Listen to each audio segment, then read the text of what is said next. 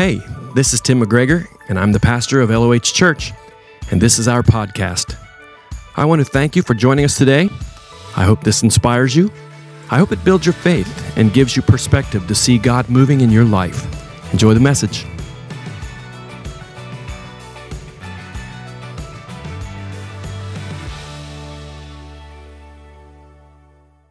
We're going to open up a new series today, Volume 2 of Ephesians. Volume 1 has already been recorded. You can catch up if you'd like to. All the podcasts are on Spotify, iTunes, all that good stuff. YouTube has the whole services on it. We're starting a second volume in Ephesians with the title, so wonderfully put out there today, This Is My Body. I want to read a couple passages. If you have your Bible, or if you have the YouVersion app, you can go to, on the YouVersion app, the events, and look for LOH Church. Hit that, and it'll give you all the scriptures and all the notes and all that stuff, all the PowerPoint slides. Tim Skiles puts that together. That's there every week, and we go. I'm going to read chapter 1, verse 18 to start. Let's see. Get the microscope in here. Paul says, I pray that the eyes of your understanding being enlightened, that you may know what is the hope of his calling. And then on to 19.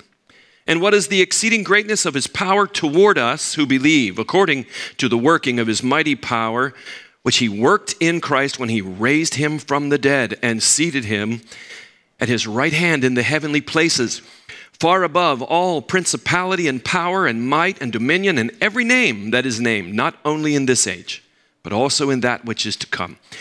And this is where we're going to zero in. And he put all things under his feet. You see the imagery of Jesus being a body, even in heaven?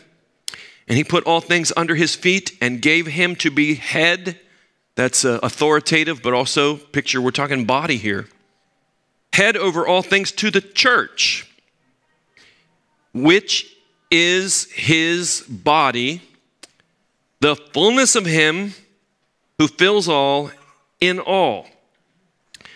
And you he made alive, who were dead in trespasses and sins, in which you once walked according to the course of this world, according to the prince of the power of the air, the spirit who now works in the children of disobedience, among whom also we all once conducted ourselves in the lusts of our flesh, fulfilling the desires of the flesh and of the mind, and were by nature children of wrath, just as the others. But God, two of my favorite words in passages of the Bible, but God, who is rich in mercy because of his great love with which he loved us, even when we were dead in trespasses, made us alive together with Christ. By grace you have been saved. And we're going to come back to all this, by the way, so don't worry. And raised us up together and made us sit together in the heavenly places in Christ Jesus, that in the ages to come, which we're in one of those right now, he might show his kindness toward us in Christ Jesus. God's word is awesome, right? Here you go, sir. Go Bengals. I hope Joe doesn't get COVID this week. We need everybody on that team. They won't. We'll pray. Volume 2 of Ephesians. This is my body. Jesus said that, pointing to the bread. The night that he was betrayed, having communion with his followers. This is my body broken for you. But if Jesus Christ was standing right here today, he would look out, he was right here, he would look out and say, this is my body. If you are born of the Spirit, this is my body. That's what I want us to see. Where have we been so far in 2022? Well, we've been talking about traveling forward, traveling ahead, and what we need to carry in our heart. But now, with that imagery, I want us to realize who is walking in our shoes as we travel ahead, as we're looking ahead. When Jesus was on the earth, Jesus of Nazareth walked into the temple in Jerusalem, the temple, the concrete stone-built temple And he drove the money changers out of this place that they were not supposed to be, the court of the Gentiles. They didn't allow the Gentiles into the place God allowed them, and they were making a marketplace out of it and made Jesus mad. And he made a whip, and he drove them out. And he said, "This is my Father's house, and it's to be a house of prayer for all the people." And they say to him, "By what authority do you do these things?" And he said this mysterious, cryptic statement to them: "Destroy this temple, and in 3 days I will raise it again." And they gasped and snickered. They said, "It took 46 years to build this temple, and you're going to raise it in 3 days?" And he didn't answer them. He didn't answer them. Later, the disciples remembered those words when Jesus rose from the dead. What Jesus was saying: destroy this temple, and in 3 days I will raise it again. He was speaking of the temple of his body. When Jesus of Nazareth was on the earth, he was the kingdom of God. He was the dwelling place of God in a body, nowhere else, right? Paul later says to the Christians in Corinth who believed in Jesus and had the Spirit of God fill their spirit and make them alive, he said, "Do you not know that you are the temple of the living God?" And he would also say this: "Do you not know that your body, Spirit-born believer, is the body of Jesus?" Jesus would stand right here. The apostles would stand right here and say this: you are the body of Christ. So, in volume 2 of Ephesians, that's where we're going to go. We're going to unpack the mission of the church, which is his body, and we are to walk forward with Jesus in our shoes. Okay? It also says that he's the head. Now, I want you to think about this. If the Spirit of God is leading us, the Spirit of God will lead every believer in the same direction that the Spirit of God led Jesus in his body. If Jesus is the head and the Spirit is in us, we will be heading, pun intended, we will be heading in the direction that the Spirit of God led Jesus. Let me even make that even more. We will be heading in the direction that should look like where he was heading, and he would be heading if he was really here still. Is that correct? Yes. Right? If the Spirit of God is really going to lead our lives, then we will be led to who he was led to. We will have a desire and a focus on those that he touched, those he prioritized, those that he helped, those that he saved, and those that he set free. The very first group of people that he mentions in the very first sermon he ever gives is the poor. First, ask you this question if you're familiar with the story of Jesus. Did Jesus break down barriers between races? Yes. And sexes? Yes.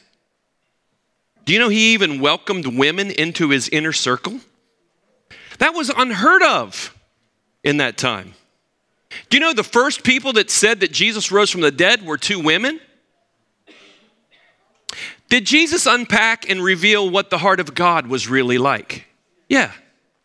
Did Jesus redefine who the chosen people were? Yes. Think about that for a minute. Did Jesus redefine temple? Yeah. Did Jesus redefine power? Yeah. Did he redefine outstanding leadership? Yeah. Then all of those same things will be seen in people, pastors, churches who are genuinely being led by the Spirit of God. Because the Spirit of God and the Spirit of Jesus are always in agreement. Did Jesus raise a political movement? Let me say it over here. Ask over here. Did Jesus raise a political movement? Right. Was the kingdom of God a movement of politics? No. Did Jesus call people from different political points of view? Races, different economic backgrounds, different cultures, to be a part of the original 12. Yeah. Keep saying yeah until you need to say no. Listen carefully. No. Yeah. Then, and I'm talking about me first, then all the things we saw in him, we will see in God's people today, pastors, churches, if we are truly being led by the Spirit of God, regardless of our doctrinal distinctives under the true doctrine of Jesus Christ. That means whether you're Pentecostal or non, whether you're a fundamentalist or a funky fundamentalist, or a fundamentalist with no fun, or a free will Baptist, a no will Baptist, a bound to will Baptist, whether you're the first assembly or last assembly, or whatever if I'm a Bible believing preacher in a Bible believing church, then the Spirit of God, if I believe the evidence of being filled is of this or that or the other, regardless, then the Spirit of God, if I'm being led by that, will look like what Jesus looked like as I walk forward in the Spirit of God. Now, somebody has to adjust. And I don't think it's the Holy Spirit. I wonder if it's the Holy Spirit's passion to open our eyes to what we're trying to say here. This is my body. That's where we're going. So strap in. It's my passion in this volume to unpack this part of Ephesians, and we're going to connect it to Luke's gospel and see where Jesus walked and see how he felt about those he walked toward, and we're going to let that just sink into us. We're going to start way back, and we're going to start where we need to start in Ephesians chapter 1 and 2 that we've just read. Here's the first point I want to make about his body and our body. His body and our body. Jesus of Nazareth was born by a miraculous work of the Holy Spirit. And any person, regardless if you're a Presbyterian or a Catholic or a charismatic or a non-charismatic or a right-wing believer or a left-wing, whatever wing you want to be winging on, to get there and to do what God wants us to do here, there must be a birthing in my spirit that comes from heaven. Unless you're born from above, unless you're born again, unless you're born of the Spirit, you cannot see or enter the kingdom of God, right? So that's a miraculous thing. And remember, it's like this. The Son of God always existed. There was not a moment ever when God was born. Now, he is the I am, and he will never become the I was in the sense that he was more powerful at a moment than he is now. He is in the constant now I am, and the Son as well. The Son always existed when we began, and when this whole thing, the whole cosmos, the day it began, God already was. And so was the Son. But the Son of God had to be born into this world to fulfill the role of the Savior, the Son of Man, the servant of Yahweh. Now, how did that happen? Michael Card is one of my favorite writers and songwriters. And he wrote this song called The Mystery, and I just want to share a couple lines from it. When the Father longed to show a love he wanted us to know, he sent his only Son and so became a holy embryo. That is the mystery. More than you can see. Give up your pondering and fall on your knees. Because the fall did devastate, Creator must now recreate. And so to take our sin was made like us so we could be like him. That is the mystery. More than you can see. Give up your pondering and fall on your knees. Behold, the mystery of God is great, Paul said. He appeared in a body Mary said, how? She asked, how can this be since I'm a virgin? And the angel said, here it is, the Holy Spirit will come upon you, and the power of the highest will overshadow you. And for that reason, the Holy Child shall be called the Son of God. He came into this world by a miraculous work of the Holy Spirit, and we come into God's kingdom world by the same. His body, our body.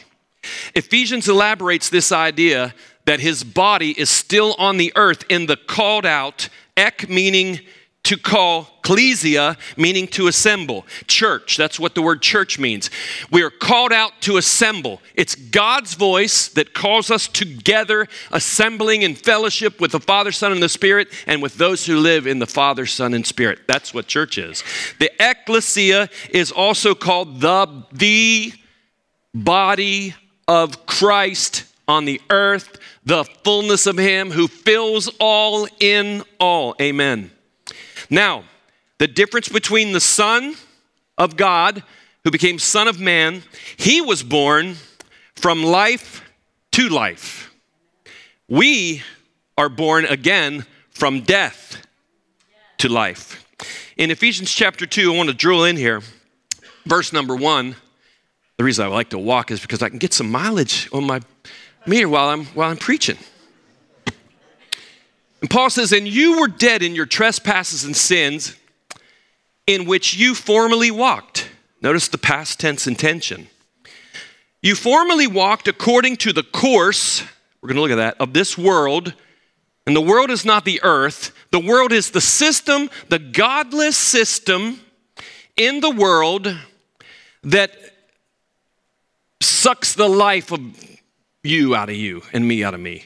And it's a course, it's animated, it's powerful, it's a sway.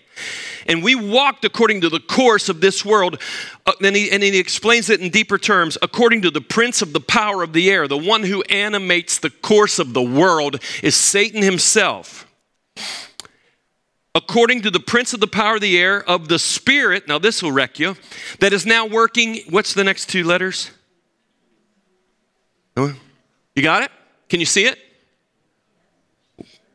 Can you say it out loud? Man, you guys are very eloquent. What? I-N, what does that spell? In. Look at it. Shoo. We have coffee, guys, out there. And this one has, you know what? do you ever make the best cup of coffee before you have to preach? And then you don't want to give it up. It's got white chocolate raspberry flavoring in it, so just hold on a second. Oh, baby. Okay. According to the course of this world, according to the prince of the power of the air, the spirit that is now working in the sons of disobedience. Now, all you girls that want the Bible to be equal and you want to get rid of all the man stuff and the son stuff, do you want to be included in that? Hate to tell you, girls are included in that too. Among them, we too all formerly lived in the lust of our flesh, indulging the desires of the flesh and of the mind, and were by nature children of wrath, even as the rest. Now, guys, stay with me if you would on this slide up there, guys. Notice the word flesh. The word flesh doesn't mean this. I'm going to oversimplify this for time. Think of flesh like this. There is within every person, even if you're born in the Spirit, this is still in there, in all of us. There is within all of us a self-absorbed, broken, and unfixable desire and desires that are deceptive and godless. Whether you're a pastor's kid, a deacon's kid, a missionary, or a guy sitting at the gutter, president, senator, whatever. There is a part of every person within our soul that is self-absorbed, broken, unfixable. It has desires that are deceptive and godless, that is seeking its own way, knowingly or not. You know anyone like that? Don't look around. Romans 8 calls this the law of sin and death. And it has a grip on every person. But it doesn't have the grip on people who have the Spirit of God in them. I like you. Be ready for another one. You ready?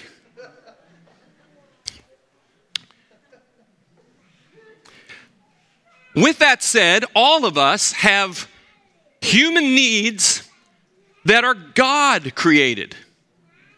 There's nothing wrong with human needs. Sexual, any biological, relational, nothing wrong. That they were given to us by God. We were made in the image of God. But here's the problem. Because we have that flesh that seeks to meet all of those basic human needs in some form or fashion in a corruptible, self-absorbed way, we are on a course of destruction. That was not how Jesus came into the world. He didn't have that. Every one of us did, including his mom, including his dad, including his brothers and sisters, including the high priest, including Peter, James, and John. And when Jesus reveals his goodness, the first thing Simon says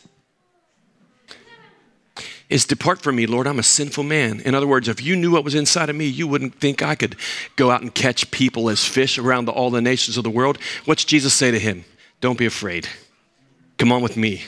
You're all like that. You're all like that. But God, in his grace, in his empathetic, sympathetic heart, came for us. But notice, life, to bring life to dead people, to bring them to life. That's what we're talking about. Let's talk about what it means even more. It says the word course. It says the word course. It says that all of us were moving within a course of godlessness, within and without. The spirit of the world system matched that fleshly part of me. It was a good match. I didn't wake up every day going, I just lived, right? I didn't wake up and say, how many sins am I going to commit this week? I haven't been sinning enough lately. I didn't go around, I don't want to explain myself. If I tell me yours, you have to tell me, if I tell you mine, you have to tell me yours, but I'm not going to do that. But I was moving along in that course. Picture it like this. The course of this world, I love to drive into those cities where you have to do a roundabout, and I usually get it wrong. The GPS girl, she has a British accent, by the way, mine does, and she says, turn off at the second. And sometimes I don't know which one's the second, because I don't know if I remember if I saw the first because I was listening to a song. And I don't know if I'm on the first or the second. Usually I have to do a roundabout about 3 times, intentionally or not. Imagine getting on one and there was no exit. I remember getting on this highway going, it was supposed to get you around New York City. And I got around New York City twice because I missed, and I didn't know how to get back. Anyway, that's the course of this world. The course of this world, it matches our flesh, and there are no off-ramps. There are no off-ramps. And nothing's telling you, recalculate. At the next exit, do a U-E. There's nothing, you don't even know it. But not only that, it says this, we're under the influence. How did it become 24 minutes already?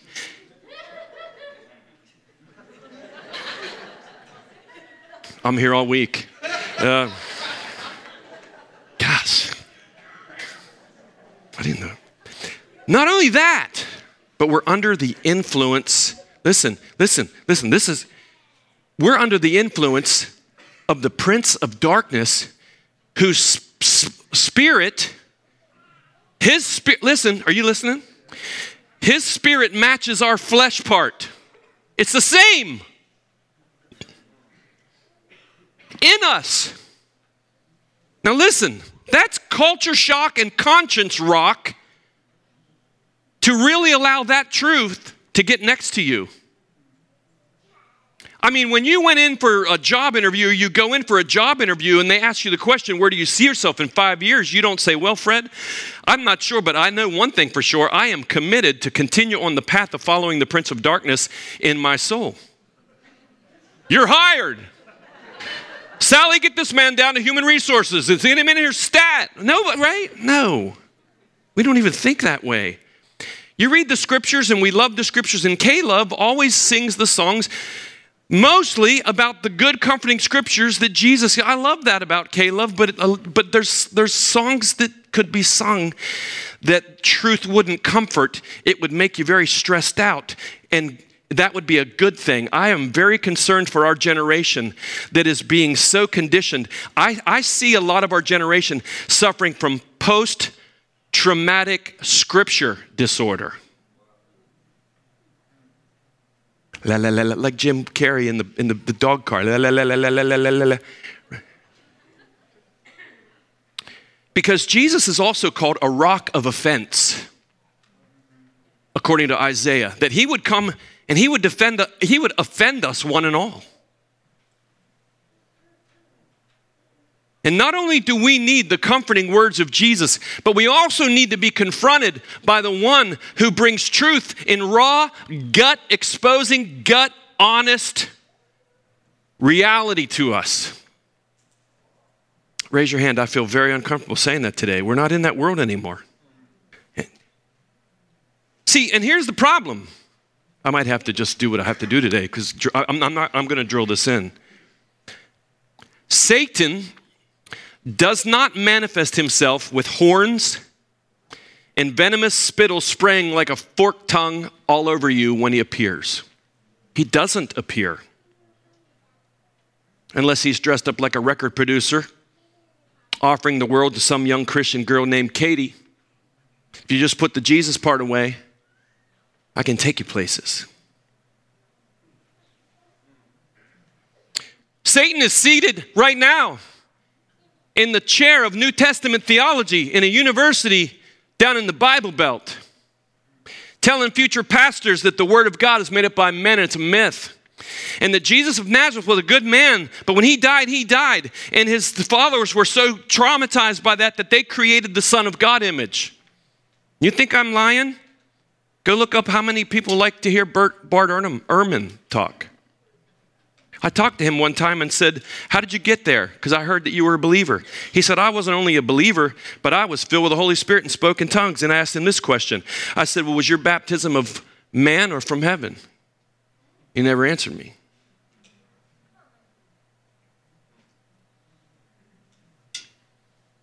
Some people in America and in the world need to go down to the pawn shop and see if they can buy their conscience back. The you are okay, put this on delay, not today because you can't change anyway is a lie from the serpent who runs the roundabout. And when you come near truth, he's going to come up and say, do you realize what this will cost you to obey and change? Do you realize what you'll lose? He never wants you to think about what you gain forever and ever. And 5 billion years later, it's still like the first day of forever. And at his right hand is pleasures forevermore. Don't ever look at that. Just think how audacious it would be to go from 4% to 10%. Oh my God, what are you going to do? Break up with, give up the. He won't tell you that he's deceived you into calling a trash heap a treasure chest. Because that's the way of the world. That's it. That's the roundabout. That's him. He's good at it, isn't he? You never even know he's there. He doesn't want to know you to know he's there. He wants everything you do and think you to think it's you, only you. You're not in a war. You're in the now. You're right here and right now. And that's the course.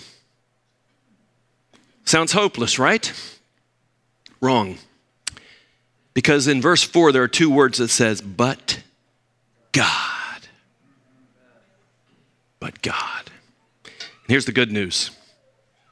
Every work of God begins with an impossible situation.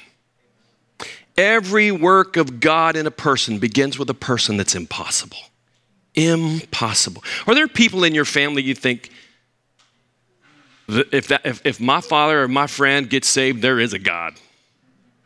Well, there's probably somebody that thought that about you and me. Now here's the next point. His body dying on the cross for us, we believe that brings us into vibrant life.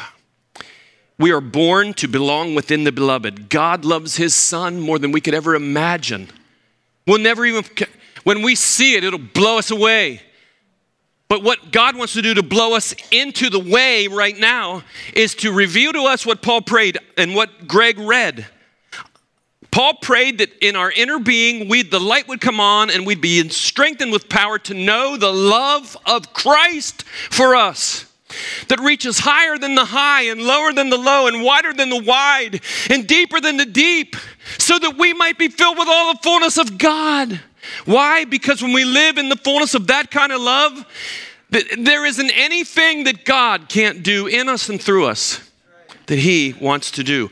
Look at this. But God, being rich in mercy, because of his great love with which he loved us, even when, stop. All that I described, and every person that's still on the roundabout, even when he loved us, when we were the walking dead, we were the walkers, we've been bitten.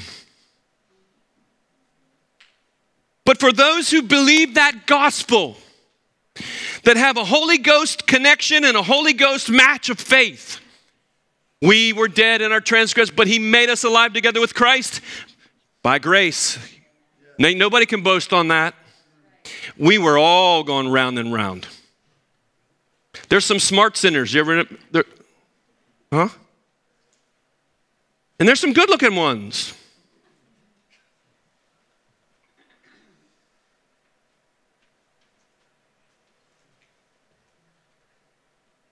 By grace you've been saved, and he raised us up with him. He seated us with him in heavenly places in Christ Jesus, so that in the ages to come, and we're in one right now, here's what God wants to do for you and me.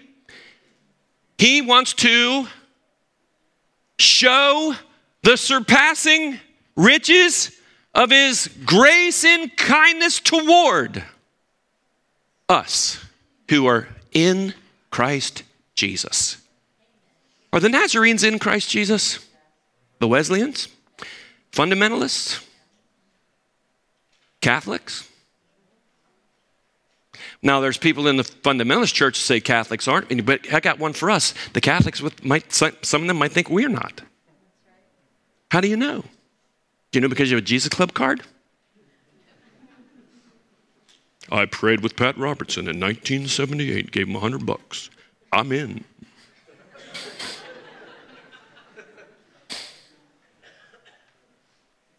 Some of you are too young to even know who that is. Me too, I just read about him. But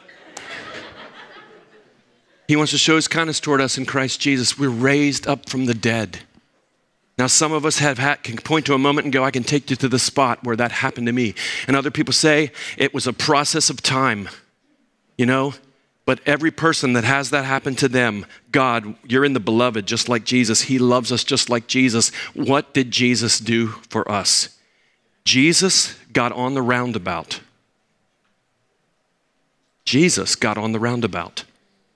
And he was the only one life to life. Everybody else was dead. And he called dead people to follow him.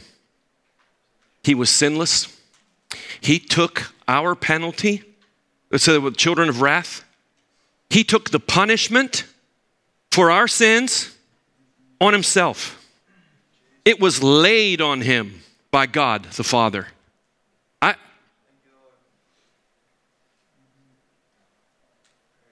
And they nailed him to a cross. And his heart is beating on that cross. And blood is flowing out of every beat. And it's heaven pure, Jesus. It's perfect and spotless. It's the blood that speaks better than Abel's call for vengeance on a brother that murdered him. They're murdering the Son of God, and the blood is saying, forgive them, forgive them, forgive them, forgive them, forgive. Do you hear what I'm saying to you? Forgive them, forgive them. Every drop pumped from his heart. He who knew no sin on that roundabout became a sin offering for us on that roundabout so God could create an impossible thing in the real, an off-ramp from the roundabout. For whoever. Well, I'm just destined to go this way. I was born this way. There's nothing I can do. I've tried. I've tried. It's not I. It's him. Roundabout. There's the way. Well, I can't follow a God that only gives us one way. What's your option? Who told you that? Who stirred that up in you? I'll tell you who it is. Satan.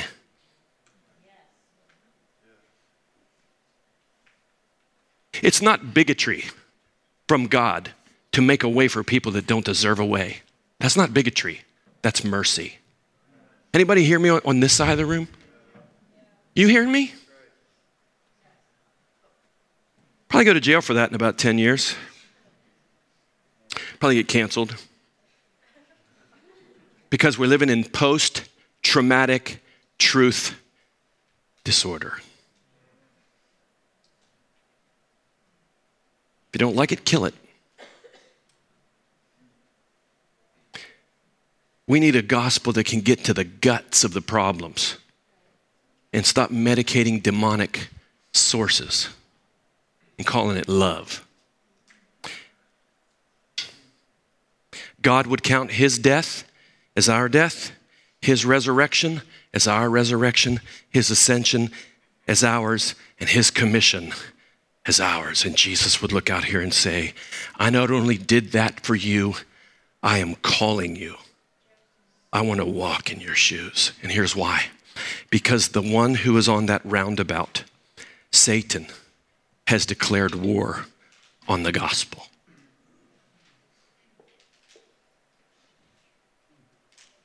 He's declared war on the gospel. That's where his war is. And he will fight you. He will fight me. All that was my introduction, by the way. Strap in. He will fight you and me over that metaphor that I'm the body of Jesus Christ. You are the body. I didn't say I'm Jesus Christ.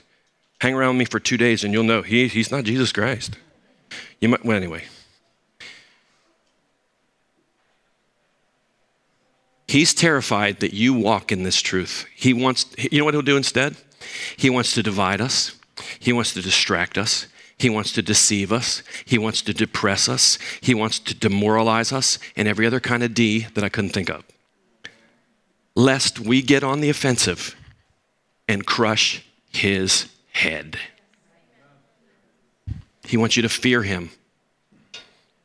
He's a maniacal narcissist who thinks he's getting praise when you're afraid. He's a liar. He's dead. He's in the position over any blood-bought kid of God. He has already been defeated. Jesus made a public spectacle of him on the cross, exposing him for who he is. But he wants our eyes on other people. He wants our eyes on other kinds of people.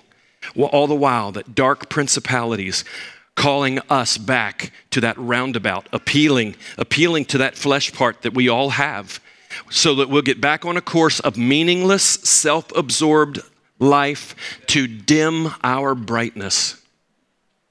There are dark agitators from the heavens, stirring up people's empty souls to divide, to plant discords among people and races and cities and families and schools, to influence influencers who influence to divide and dim our light, so that you watch stuff and listen to stuff and download stuff that cause your hate to burn again and your anger to be uncontrolled. But we are not called to be in a war with people.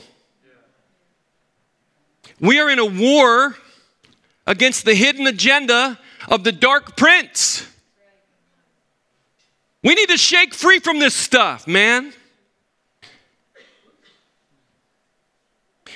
There is no political agenda that can break a demonic force.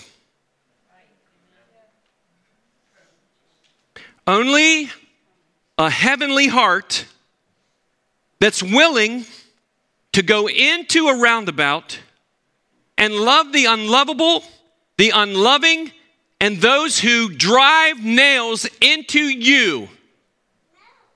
Only a lamb can conquer evil. So the church needs to face forward and serve the will of a God so loves the world.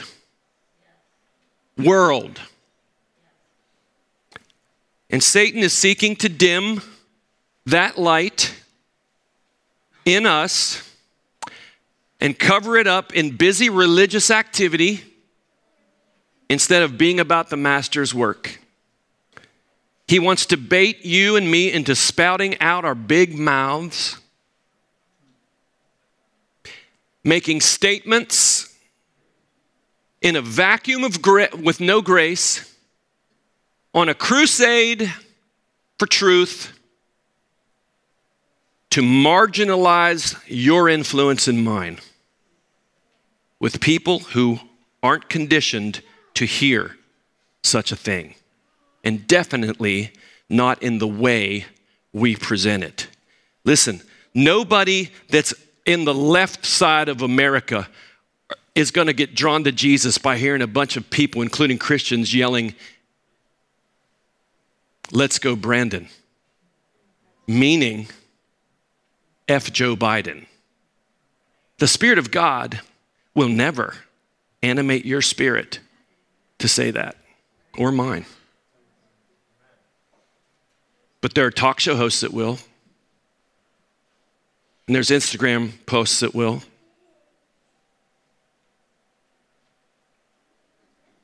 Are you going to vote me out now? And I think it goes along as well for other groups who describe Jesus being kind and compassionate and welcoming, but then will rip your eyeballs out if you say something that disagrees with their political point of view and cancel you and totally dehumanize you. Ain't none of us any better than anybody else. All the while, when we speak out what we just had to say and then not realize the devil made us say it, and we've just cut ourselves off from any influence from anyone else except our own choirs, echo chambers. I'm telling us the truth right now. Jesus was the greatest social justice warrior that ever walked the earth. And Isaiah told us how he would come and attack social justice causes. In Isaiah 42, which Matthew chapter 12 also speaks of, it says, "Look at my servant." This is talking about Jesus the Messiah, "whom I have chosen. He's my beloved. He pleases me. I will put my spirit upon him." And listen, he will proclaim justice to the nations. But here's how he will do it. He will not fight. This, you can look this up. This is Matthew 12, 18 to 21. It's in the Bible. I'm not making this up. He will not fight or shout or raise his voice in public, which probably means he wouldn't storm Congress. Probably. And he probably wouldn't throw rocks through store windows or burn cities down. I don't think he'd do it. I don't think he'd do it.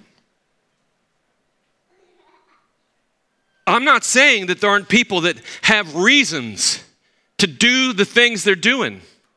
But if we're going to follow, listen, if we're going to be Republicans, whatever, we're going to be Democrats, whatever, but if we're going to be Christians, let's be Christians.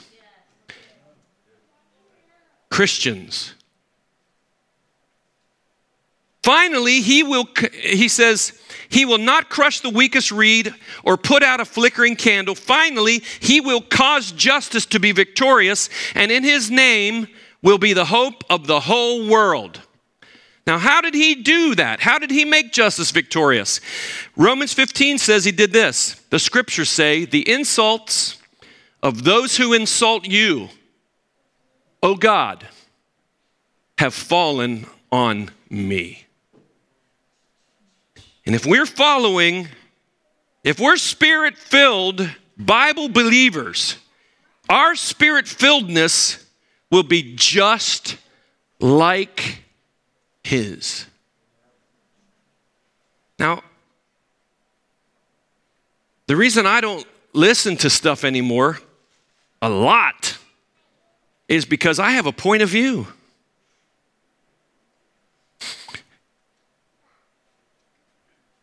And unlike you, I think I'm right. I got reasons. But when I feel the tension and the turmoil and the tongue wanting to rip it out and talk and post and declare and plant my flag, I can bet you this. Jesus would say to me, Timmy boy, I told James and John this one day, you don't know what spirit you are of. I didn't come to destroy men's lives. I came to save them. Anybody listening? Oh, gosh. All right. His body, our body. The only point I'm making is that our light can be diminished. And Jesus says this to us in Luke 8. Jesus says this, now no one, after lighting a lamp, I know it's too long, but you need to hear it. Now, no one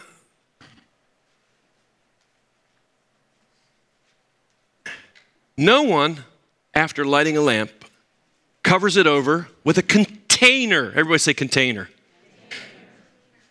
That means you put it in something where it only has a certain amount of reach. Nor is it covered up out of a fear of someone seeing it. And then he says, no one covers it up with a container, and no one puts it under a bed. Do you know what you do on your bed? You sleep.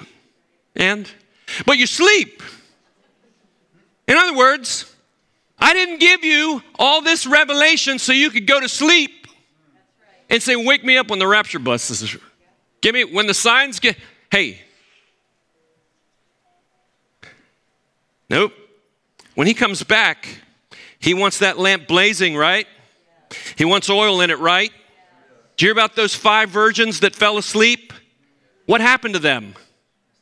Now, your theology has to think about this. It's one of those post-traumatic scripture pieces. They lost more than their reward.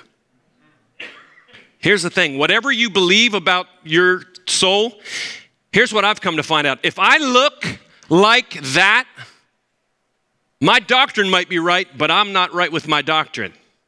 Because if I look like a foolish servant, if I look like a sleeping virgin, if I have a tainted garment, Jesus said that before any denominational point of view was penned by man. I'll just leave that right there.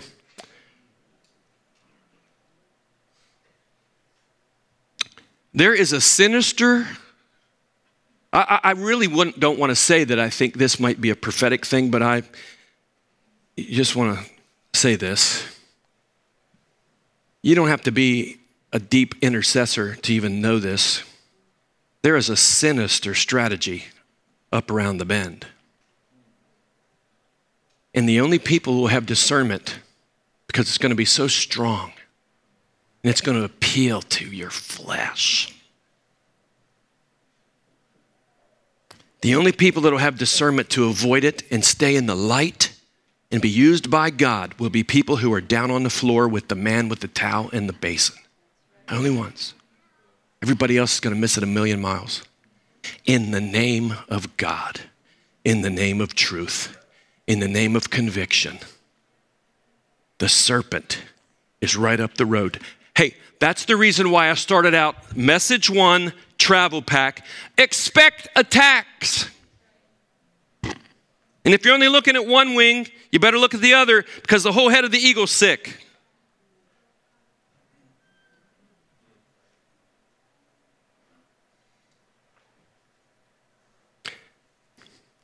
Jesus is arrested in the Garden of Gethsemane, and they come out with clubs.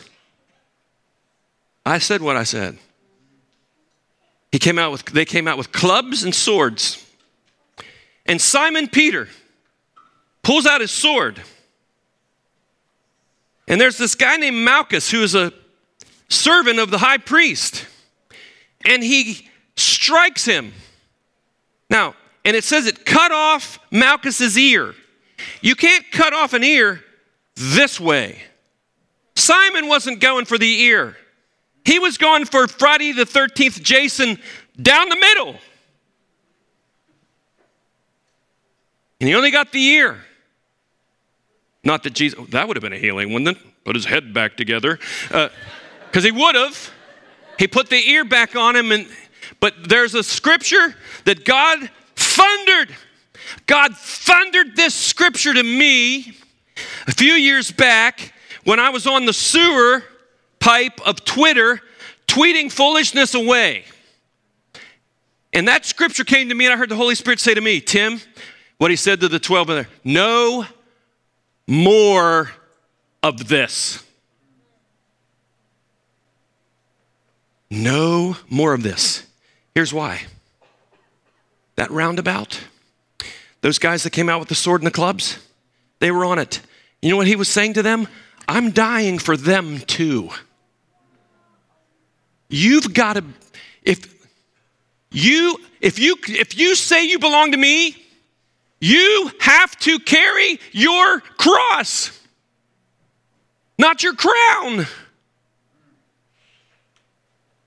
If you're going to claim to be mine, you've got to, if you're really the body of Christ, if the Spirit of, quit talking about tongues and gifts and what you had, and what, wonderful. But if we don't look, lay down your sword. Here's a word to me and you, church. Church, God wants the church to repent of that. I mean, come to Jesus, repent of that. Not, I'm just getting carried away. I know what I'll do. I'll get off Facebook for 3 weeks. Guys, I'm going to get off Facebook for 3 weeks. Like, how about 6? How about never? Do you know I unfollowed you a year ago? All right. Ready to go home? Here's the need. If our gospel is veiled, it is only veiled to those who are what? We don't sing songs like that anymore. We don't preach on that anymore. The greatest, most popular preachers in America that I love haven't preached on hell or the traumatic results of sin. Every time I listen, it's about feeling better and having peace and overcoming anxiety. Well, listen, there's some sons and daughters out in our world that need to lose some sleep over some of the stuff about the roundabout, that are trampling the gospel right under their feet. But they're not really trampling the gospel. They're trampling over the people that proclaim the gospel that aren't presenting it, not all, who've diminished the light. But we're right. Put our sign out there. We are a Bible-believing church. What's that mean? If our gospel is veiled, it is veiled to those who are perishing. Now here's why they're perishing. Because the devil that doesn't exist anymore, the small g God of this world, that system, what has he done? To every cute person, to the National Honor Society president if he doesn't know Jesus, to the quarterback that's broke records, even for those great athletes that run down the 52 steps. The God of this world has blinded the minds of unbelievers. Why? Because the last thing he wants is for you to see the light of the gospel of the glory of Jesus Christ, who is the image of God. That's the last thing he wants. We do not preach ourselves. And we just sit and meditate on that for like 2 years. We do not preach ourselves, but we say we are bondservants of Jesus. We're going to live a life like Jesus did for his sake, because we don't want anybody to think Jesus has a deformed body now.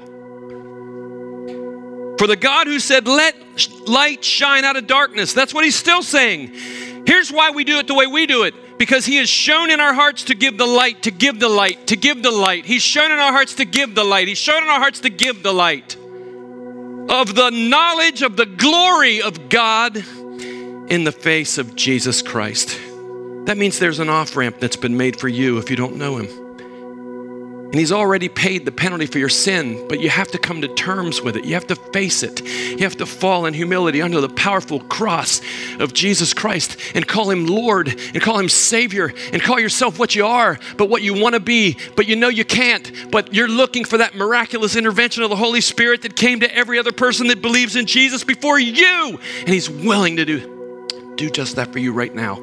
Heavenly Father, I pray in this place.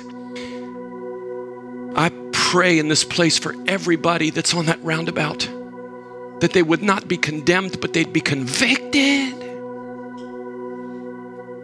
They would see light in the off-ramp and run because there's a dark prince on that ramp right now. Tell them it doesn't exist. It's not theirs. They can't go. They can't live it. They can't be it. It's a lie. He will make you what you could never be. Run to his cross. If that's you, you just say this: Jesus, I believe that you're real. I believe you're alive. I believe God raised you from the dead after you paying the price for all of my sins, every single one of them for all of time. And I surrender. I don't want to live after my own self-deceived ways, self-absorbed ways. I want you in my life. I'm a walking dead person. I want to live. If you pray that prayer in your heart, you don't have to say it, just mean in your heart. God will touch you right now and set you free into a new life. But this is a call to Christians, because Paul literally writes 2 prayers in this letter of Ephesians, and they all say this: I pray for you, Christian, for your eyes to be opened. And here's what I want to do. Listen, guys, a couple years ago, I had a come to Jesus moment about the guttery sewage of flesh and the media and the journalistic stuff that's back and forth, shooting across the bow, killing people in the name of truth.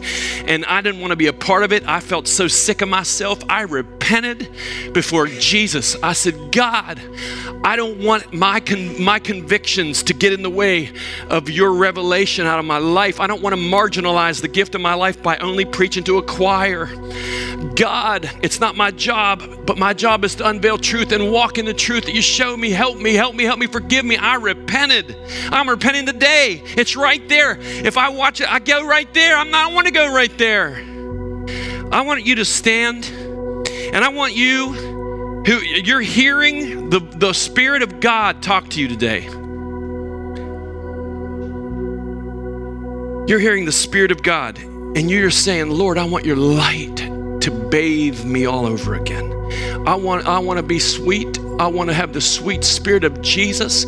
I want my heart to break for people that are breaking down the things of this world. I want my heart to break. I want my heart to be like yours. I'm dropping my sword in the garden of the winepress, and I'll sweat drops of blood until my hand doesn't grip it anymore, in the name of Jesus. And I pray, I call you, church, to repent of the spirit of this age that's dimmed your light. And I want you to stand in the presence of God, and I want you to gut honest, get real about that. And I want us to become people that God can break our heart for the people that are breaking down the world. We're not justifying what's going on. We are saying, God, let my light shine like yours, that it's A1 genuine Jesus light coming out of me for a world that has no hope. I pray it in Jesus' name. I want everybody to stand. I want everybody to stand. Sorry, not sorry for preaching as long as I do, but you need to respond. I need to respond. Please respond. It is not a waste of time to steward the word that God made personal to you. And I pray that as you steward it and as you move on it, the powerful, merciful, gracious, beautiful presence of Jesus will wash you and renew you and restore you and rebuild you and refresh you and make you born again, if need be. In the name of Jesus, Holy Spirit, have your way.